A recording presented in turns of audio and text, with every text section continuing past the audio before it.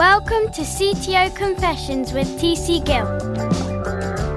Brought to you by IT Labs.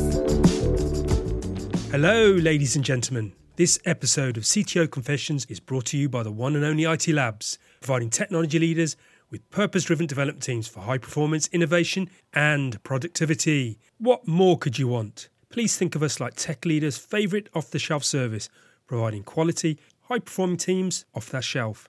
And your host today is me, TC Gill, IT Labs Chief Talking Officer, and I'm speaking from London, UK. And in this episode, we're going to be talking to a strategy director of a company working hard to modernise the UK's digital dendrites. Yes, the UK is lagging compared to other advanced nations concerning internet coverage, speed and resilience. Well, CityFibre, the company spearheading these efforts, is here, and representing them is the strategy director, Clayton Nash. So let's welcome our guest. Clayton, welcome to CTO Confessions podcast. Great to be here, thanks. Brilliant. So tell the audience a little bit about yourself. What do you do and who do you work for, sir? So I run commercial strategy for CityFibre. We're trying to roll out a fibre-based network to about a third of the UK, and just transform the entire experience of everybody's communications at home, at school, interacting with the council, your mobile, the whole thing. Wow. Yeah, so quite a big operation then. I mean, a third of the country, even in a small country like ours, I mean, that's quite a big task, isn't it? Well, we're the fifth biggest economy in the world. It's not that small. Yes. Look, we need to spend about £4 billion over the next 4 or 5 years to get this done. It's a challenge, but, we're on that journey. We're accelerating and we're confident we can do it. Brilliant.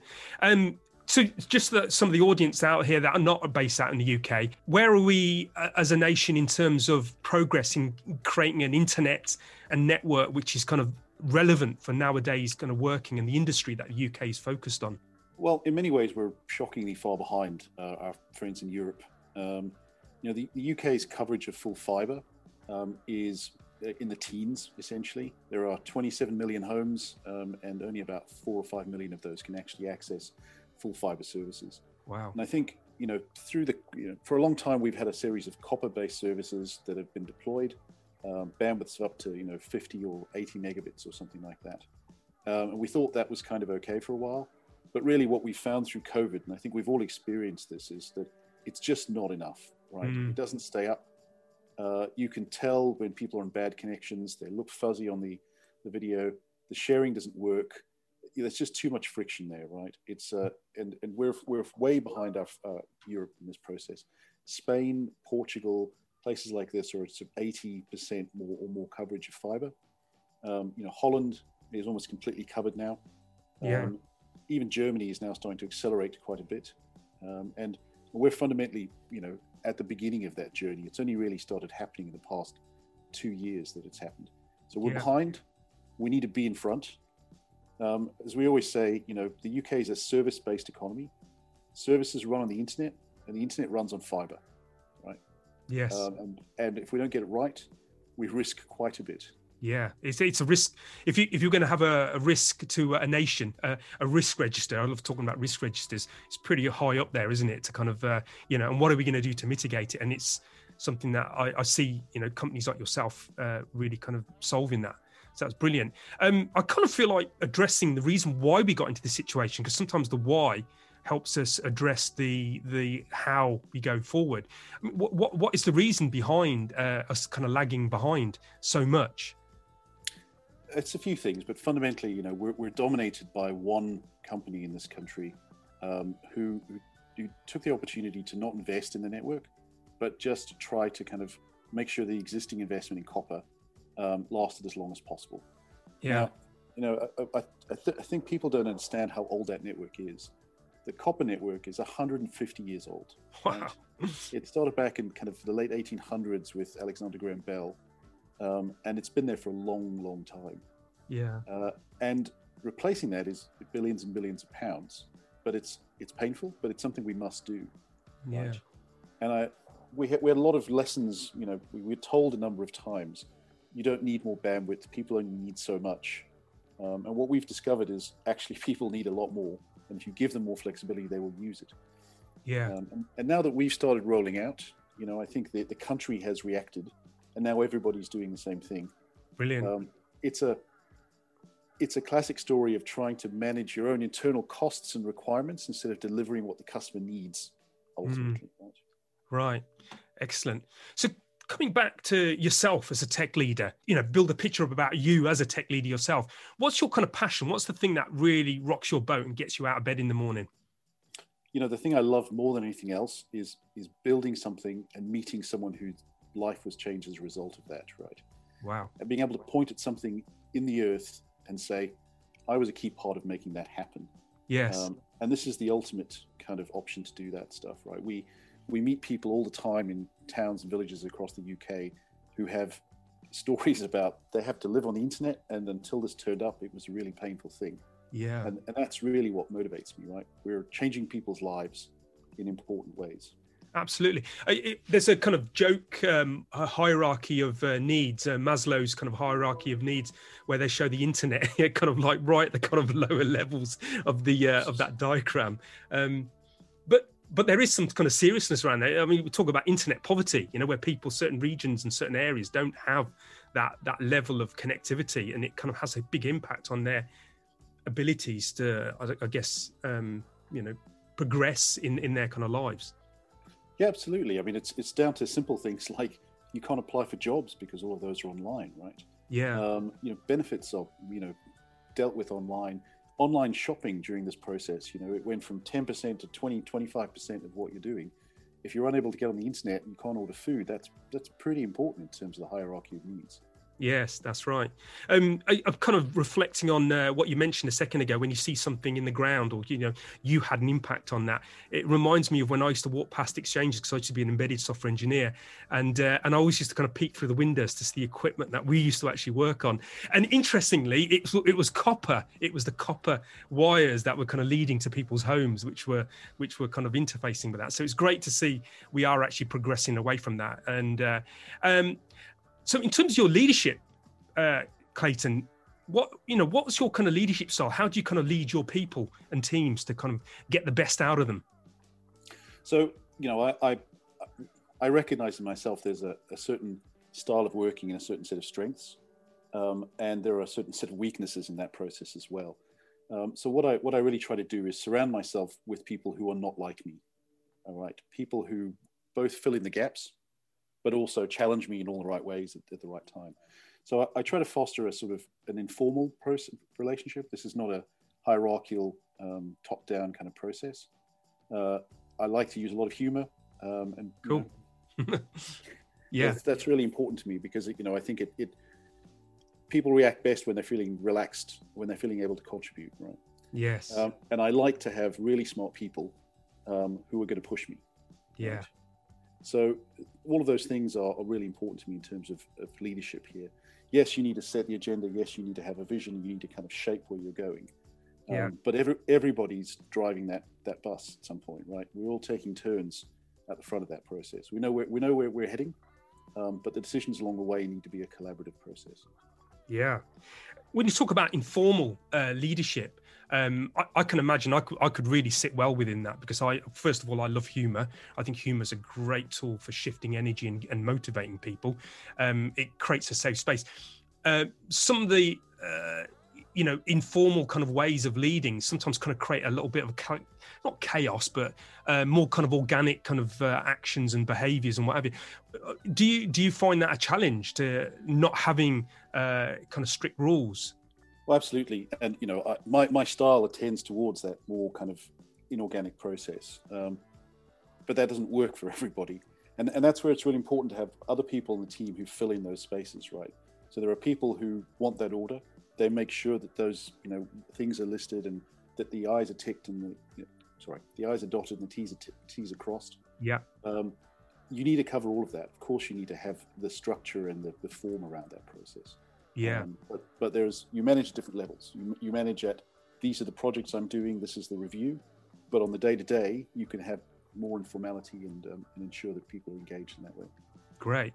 And we've had conversations offline around, your teams and how you've kind of the culture that you've created within CityFibre to help people enjoy their work, be part of it, and what have you. So what tips have you got for kind of tech leaders and aspiring tech leaders out there around getting the best out of your teams and creating high-performing teams? So you need to recognize your teams are full of people and not employees. Yeah. I think that's a key one. HR is important and critical, but HR are going to drive you towards a system that manages a series of employee numbers. Yeah. And as a leader, you need to recognize that there are people at the other end of each conversation you're having. I mean, a really great example of this is when we had our last all hands just, at the beginning of December, the CEO and the CFO said, we acknowledge this has been a really difficult year for everybody. It's been really tough. We've worked really hard. So we're giving you a few extra days off between Christmas and New Year. The company, aside from essential services, is going to close down over those periods. It's not coming out of your leave. You're just going to get that because we need you all to recover, right? Mm. And a lot of people are going to take that time off anyway. There's relatively little you get done over that period of time, but just the acknowledgement of the fact that everybody had been working really hard, it just created so much goodwill through the process. And people came back in the new year really fired up and kind of keen to work. You don't do it because you're trying to get them to work harder. You do it because you recognize the humanity of what you're dealing with. Wow. Yeah, that's great. It's really nice to hear another leader talking about that kind of human element, the humanity, and offering because it's the right thing to do. It's just the right thing to do, and it's kind of nice. And I guess there's kind of a lot of tech leaders out there that kind of struggle with this kind of concept of giving and providing little gifts like this. I mean, what would you say to kind of tech leaders out there? Because I mean, I align to this. I think this is great, but a lot of tech leaders probably thinking, stuck in old ways. What would you say to that? Well, it's an explicit choice to go through this process. In technology, we tend to have a certain stereotype of people that work here, right? And they are more interested in things than people, in a sense. And you need to step out of that quite deliberately. Even people who are really focused on kind of the latest iteration of SQL databases or the newest kind of RAM speeds or something like that, ultimately have families and they have experiences outside of work. Yeah. It's a bit trite to say you're bringing your whole self to work. It feels, very touchy-feely. But there's a lot of truth in that as well, right? Totally. Everybody's struggling in their own way, and if you recognize that, they'll help you through the tough times. If you recognize that, if you help them through their tough times, basically. Yeah. And in terms of leading during this kind of period, we're going through a very special moment. So people listening in the future, we're going through the COVID challenge at the moment. How have you found that in terms of your teams and your leadership? Massive challenge, right? Same as everybody else. You cannot replace a culture with Zoom, is the fundamental issue.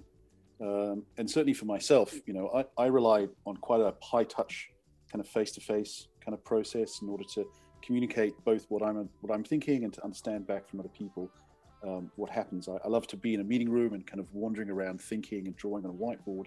Yeah. All of that went away, right?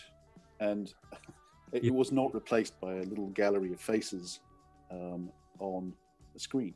Yes. So that was a huge challenge, not just for me, but I think everybody's found that, right? It's been exhausting, and all of your tools that you had previously just didn't work. Whether you're trying to have a motivational conversation or a tough conversation with somebody, that's really difficult. Yeah. And adapting to that has been, I think, the key challenge of the last year. That's right. It's almost like we need some type of, I don't know, another layer. I'm kind of thinking of emojis, like when you use kind of emojis on text and emails and stuff like that, it kind of it conveys a kind of emotional state or some more information. And Zoom definitely does that. It seems to wash. Well, let's say, was it 20% of communication is actually verbal, the rest of it's kind of non-verbal, and that's all lost, isn't it? Especially when people's cameras aren't on. And in terms of getting people aligned to what you're trying to achieve, the vision, I guess that's harder in Zoom as well. If you've got nice walls, you can kind of show where we're going, you can show roadmaps, and it's kind of available. It's very easy to look at. Is this something that you found challenging within CityFibre? Because you've got a very clear vision as what you're trying to achieve. Yeah, that's absolutely been a challenge. The vision is very clear, and I think that without that, you're lost to start with. but it is still a huge challenge. We've grown massively from when I joined around 100 people 4.5 years ago to somewhere around 1,600 people now. Wow. And you move from one mode of communication where you pretty much know everybody and just, most problems are solved by walking up to someone's desk, to, sorry, there's a department that deals with that you didn't know existed, and there's 15 people in there, none of whom you've ever spoken to, that you now need to motivate to do something that's different, right? Yeah. And they have their own rules and structures that have developed that you weren't even aware of. So yeah, massive challenge. Yeah. It's been easier to line people up on the vision. It's been more difficult to line people up on the details through this process. Well, yeah. And from yourself as a leader in that space, because from what I'm hearing is that you're a very you like relationships. You build relationships with the people you work with, and that expansion kind of must create quite a challenge for you as a leader to be able to kind of deal with that, because you're not in touch with everybody. Those relationships have become almost abstracted. What's your kind of learning around that? How have you managed to kind of continue who you are as a leader, but also deal with the situation as it is? Well, I think leadership is entirely about adaptation and change, right? And for me, it's been a process of moving from a lot of face-to-face communication to a lot of written communication, right? Yeah. Most of what we do is now written down on PowerPoint slides and emailed around. And you discover that you're not quite as good at that as you thought you were through the process. And, you need to practice and work hard at that kind of stuff. Yes. But, there's a lovely quote from Deming where he said, you don't need to change. Survival is not mandatory, right? If you don't change, if you don't learn, that's an easy way to go out of business, basically. Yes. So, yeah, it's tough, but, there's no choice. Yeah. I love people quoting Deming, because he was a fantastic individual, wasn't he? He got it all kind of worked out. You just can keep going back and going, yep, I wish I'd have remembered that one. Yeah, decades ago, all those lessons are still salient now. From the perspective of engineering and what you're doing, for the nation and putting in this kind of network, what are the challenges you're having around that? Obviously got the COVID situation, which is a challenge in itself, but are there any kind of technological challenges that you have? So, I think that the key challenge we've got is probably build quality, right? We think of ourselves as, a world that's built telecommunications networks, but we haven't really. We built one in about 1900 through 1950, and then mostly we tinkered with it a bit. We built some stuff in the cable space in the 80s, and then, we haven't done very much since then. So yeah, this is all new, not just for us, but for all the other companies in this space as well. And doing quality at scale is really difficult, but it's also really critical, because the worst outcome is you turn up to a customer. And our NPS scores, our customer sat scores are in the 90s. People love what we do. Wow, that's pretty good. Yeah. Yeah. And we're very proud of that, and we want to keep that. But if you turn up at a customer having said, I'm going to be there on a Monday morning, you turn up and you can't do it because 6 months ago someone built something badly and you didn't catch it, that's really bad. Yes. Right. And you've disappointed a customer, and there's a whole series of knock-ons from that.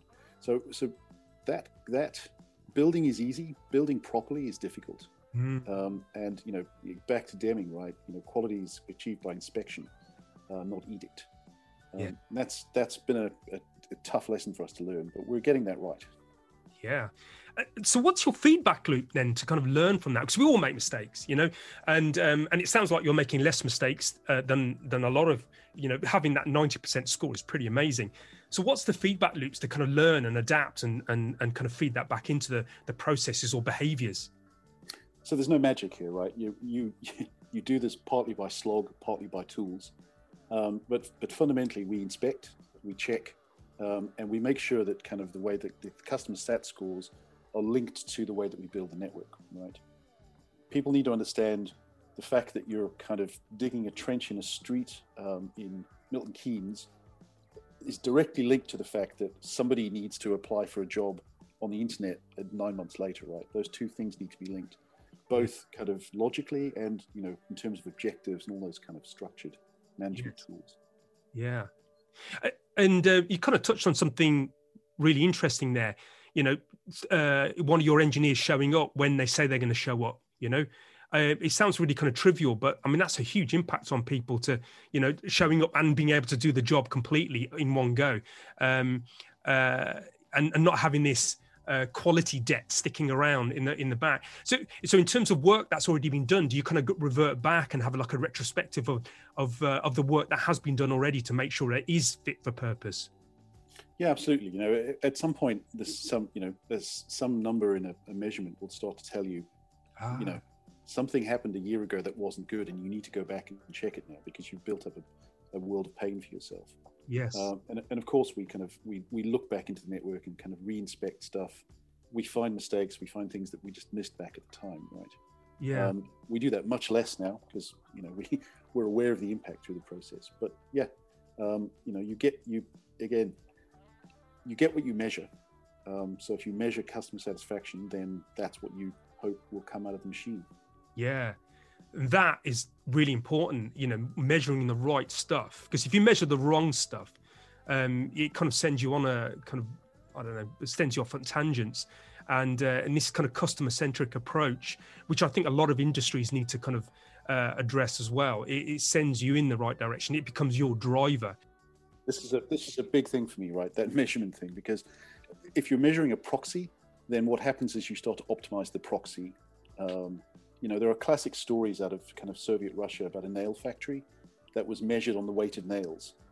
So they made one 17-ton nail. And of course, yeah, so everyone went, that's clearly the wrong thing. So they measured them on the number of nails. And they got 1 billion tiny, completely useless nails made of wafer-thin metal. Yeah. What you're trying to optimize is the outcome, not the measurement. Yeah. I've not heard that story before. Is that actually a really real story? I've not heard that one. Well, I mean, so much from there is apocryphal, but it's a great story either way. Yeah. And you do hear about this because back in the day when I used to be a developer, we had a metric around bugs. So people started raising bugs, because that's what we were measured on. And some of them were just trivial. It just got very silly. But this is the thing, measurement does change behavior. The other classic story is, Microsoft and IBM collaborating on OS 2. IBM measured lines of code. They'd ship 1,000 lines of code to Microsoft, who would optimize it down to 200. And IBM said, no, hang on, you've gone backwards. Even though the code was better and operated a bit better. Yeah, I mean, this is the whole topic. We could do a podcast on this. And again, Deming had a lot to say around this as well. One of the things in our previous conversations we talked about some of the challenges that you have, because you have things in your sphere of influence, the quality of what you put into the ground, the quality of the equipment you create, where the data centers are and what have you.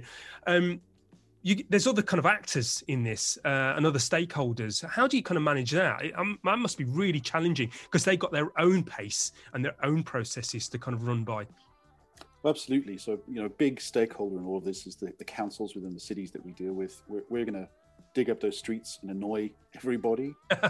Yeah. They don't like that, right? They want the fiber, they don't want the annoyance. And then there's a whole slew of other people, the actual people within the street that you're dealing with, whose driveways you're going to block for a day and so forth. We took a view very early on that you manage that by engaging and knowing what the issues are. And so we hire somebody who lives in each of the cities that we're building in. And their job is to go out and figure out where the problems are going to be and understand the problem from the point of view of the person that's at the city council, right? Yeah. Sometimes you're asking permission to dig up a street and they're saying no, it's for a really good reason, right? They're aware of some stuff that you're not aware of. And ultimately, you can solve that problem between yourselves much more efficiently if there's a person there having that conversation. So yeah, we're beholden to a number of people across the country, and our view is really that you need to fix that by working with them, not against them. Yes, that's a great idea. Getting people local to the situation. I mean, it's a very agile thing to do as well, where the people actually making the decisions and giving the information are the ones actually doing the work or closest to the work. And that employing people locally, is that something that you've always done, or is that something that kind of came out of insights of and problems that emerged from the work you were doing? It developed, about 5-6 years ago. We kind of had the sense that things work better if we knew people locally. Yes. There's an RFP that comes out and it lists a series of questions, but behind those questions is a whole set of assumptions, and Yes. you better understand those assumptions. Yeah.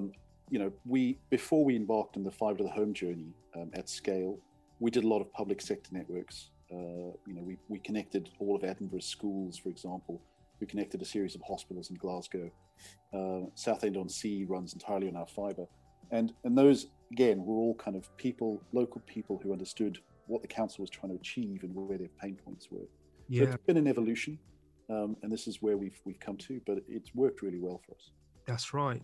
I can imagine the local engineers being able to see the challenges of the road, understanding the council and what they're trying to achieve, and also maybe having better insights of where you can put stuff as opposed to where you want it. But it reminds me of managing a company from an Excel sheet. That is the abstraction of abstractions of abstractions. It's like, yeah, it looks great on an Excel sheet, but in reality, is it the right thing to do? Yeah, absolutely. Just because you put a date in Microsoft Project doesn't mean it's going to happen. That's right. Yeah, somebody's going to invent that Excel sheet, the one that where you put the date in, and it does its stuff, behind the scenes.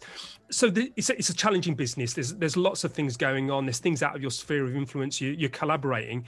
As a leader, what kind of keeps you up at night, Clayton? What's the thing that really challenges you, and you kind of wake up in the night in a sweat, thinking, "Oh my God," So, I mean, the obvious answer is, competition and so forth. But if you just look internally for a while, I really worry about the way that we communicate as a business. There was a clear break when we kind of bumped above 200 people, and you needed to start thinking about stuff differently now. And that's a challenge. We're still growing quickly. We still need to make decisions rapidly, large decisions rapidly. And if you don't watch that, you bake a number of assumptions into your workflow, into your tools, into your language even, that cause you a whole series of problems going forward. Most recently, we just announced this March that we're going to start building in about 200 or so much smaller areas than cities. Previously, we spoke about 50 or 60 cities that we built in. That's already thrown up a problem. It's a very minor thing, but there's a form that we used in some workflow that has a city name in it. And now we don't have a city name to put in the form, and the workflow won't go. And it's some language that we used at one point has translated into a workflow, which is translated into a point of friction. Now that's easy to fix, but you get 1,000 of those, and all of a sudden it takes you 3 weeks to do something that used to take you a day. Yeah, and that's how you slowly grind yourself down from being innovative to just kind of turning the handle on something. Yeah. As you kind of growing this kind of 200 to, is it 1,500? You said it's quite large numbers. From what you've described, there's kind of a culture of trying really hard to kind of get the customer, being customer centric and serving what the customer needs, their use cases, all the things that they need out of your network. As you expand, as the culture kind of got diluted, is it difficult to kind of infect? I mean infection in a good way. I know this is kind of a bit of a loaded word to use in this kind of time and age, but is it easy to kind of infect other people with the culture that you've got incumbent in the organization? It's doable. It's not easy, right? It's a deliberate choice to recognize the culture as a strength. We're really lucky. Our CEO, Greg, is a charismatic believer, and he's fantastic at kind of driving all of that thinking through the company. He interacts with everybody.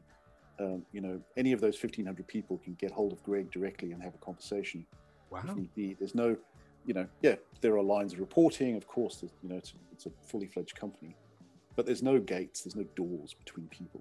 Yeah. And if you wanted to have that conversation, it could happen. So he leads from the top. Everyone who works underneath him is the same. They're all kind of embedded in the culture, and we try and make that part of the interview process as well. We explain to people, this is how things work here, right? This is how you're going to live your day. Yes.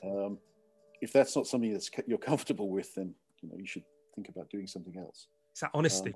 Yeah, and showing people the design that you have. So it's not an assumption; it's something that's communicated clearly. Yeah. Culture is not an accident, right? It's a deliberate choice of practice. Yes. And yes, it's difficult. It's very difficult when you're adding 100 people a month to make sure that they're all the right people and they all think the same way. But you have to go ahead and do that. Brilliant. I love this. There's some good. I'm a big. I'm fascinated with culture and how you create it, how it can go wrong as well. And what you've kind of described here, it's a choice, and being very explicit about that choice and having conversations around what that actually means so that people have clarity around that. So well done to Greg. I don't know if Greg's ever going to listen to this podcast. I hope he does. Thank you, Greg. I can speak directly to you apparently, so that's good. And that's great actually, that even the CEO and the leader of the organization is kind of has an open channel to the kind of people at the coalface to kind of hear what needs to be said. And I guess from a psychological perspective, people probably don't always exercise that, but it's a nice feeling to know that you have that. Exactly. I mean, almost nobody really does it, right? There's very few people actually end up emailing the CEO.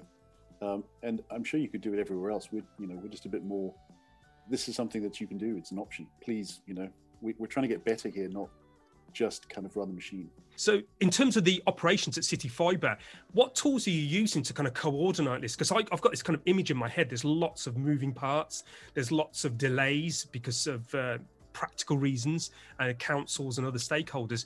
Are there any kind of tools that you use or systems that you use to kind of help smooth that out? Absolutely. And, it's more complicated than you think. There's 1,500 people. There's another 10,000 people that, are contracted out there to build this whole thing, and a lot of moving parts that are happening all the time. We're pretty lucky because we're a decade old. So we've been pretty much cloud-centric from the start. All of our tools are based kind of primarily off Salesforce. That's the hub around which we all circulate. So all of our customer information, everything else is in there. And then there's a whole ecosystem of cloud-based stuff around that.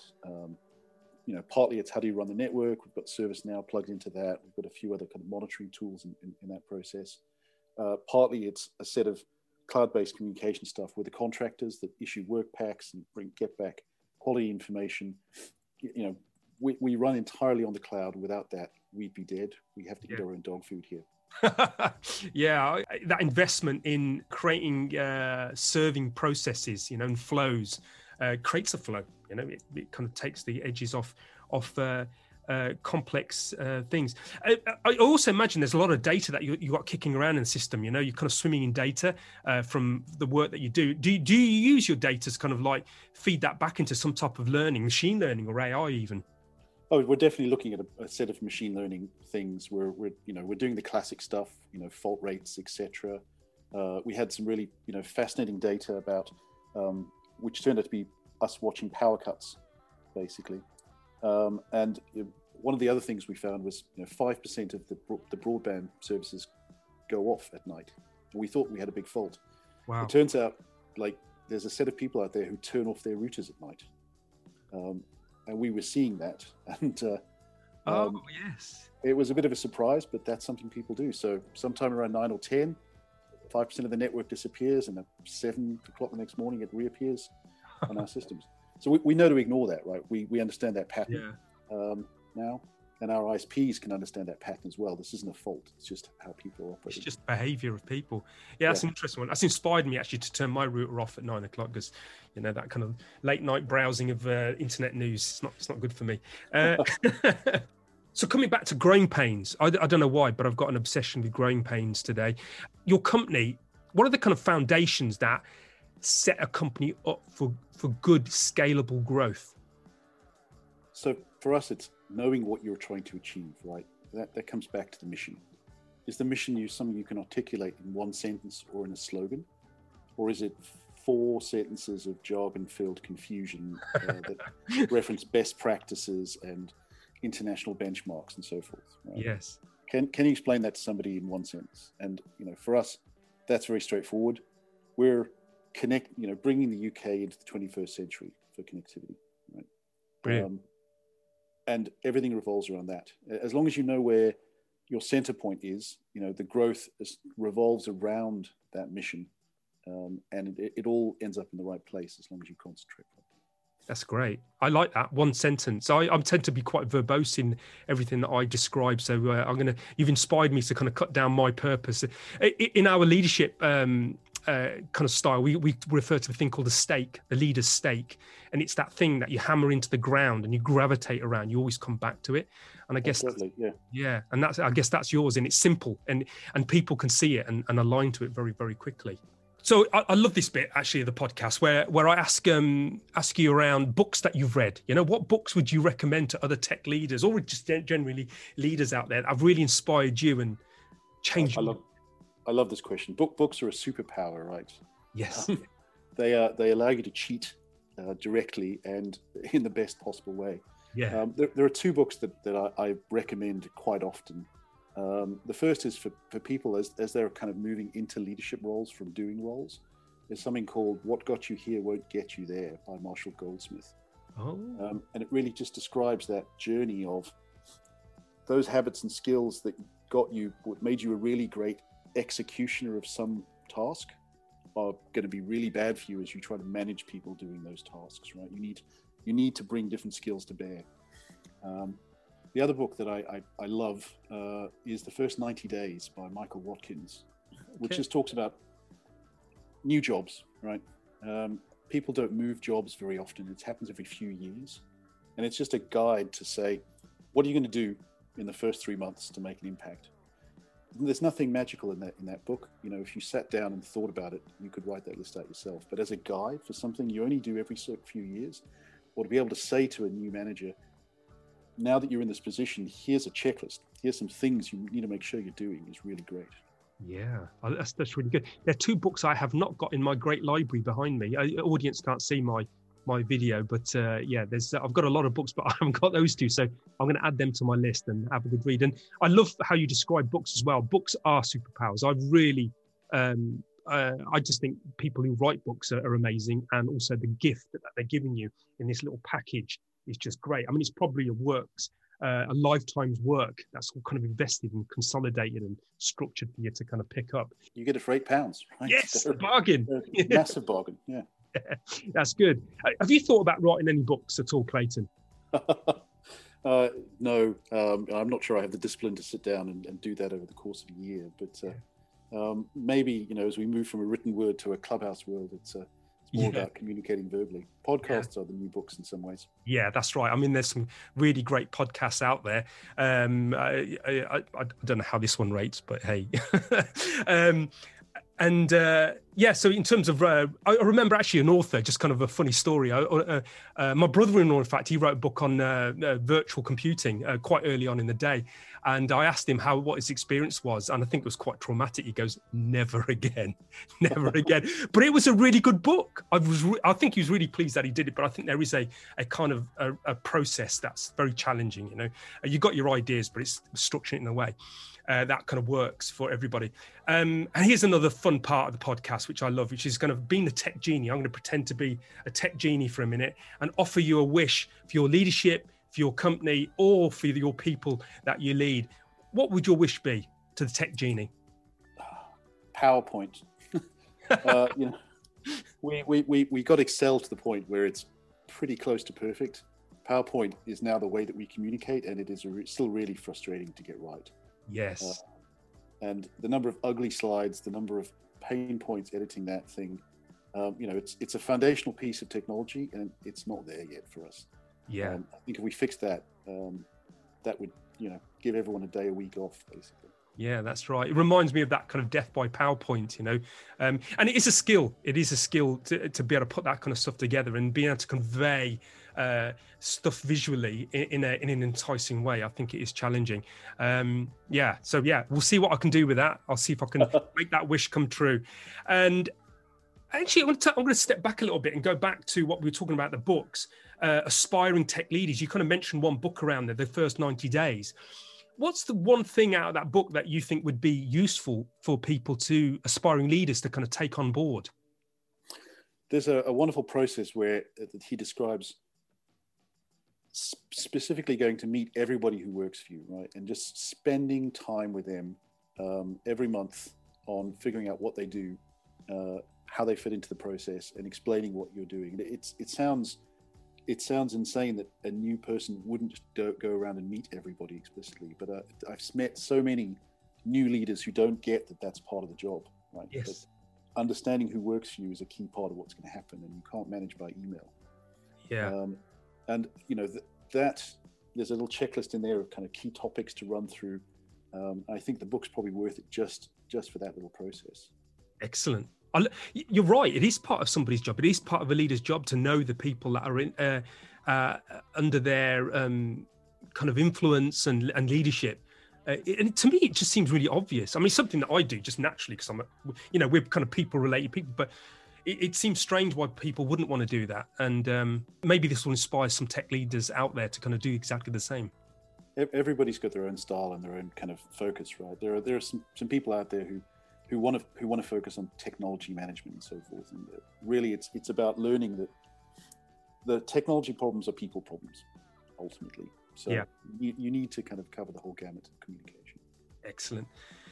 As we come to an end, our time together, Clayton, what's your one key takeaway that you'd like to kind of give the tech leaders? We've had loads of takeaways, and maybe we've already kind of covered it, but what's the one thing that you'd leave the men and women leaders out there as a gift?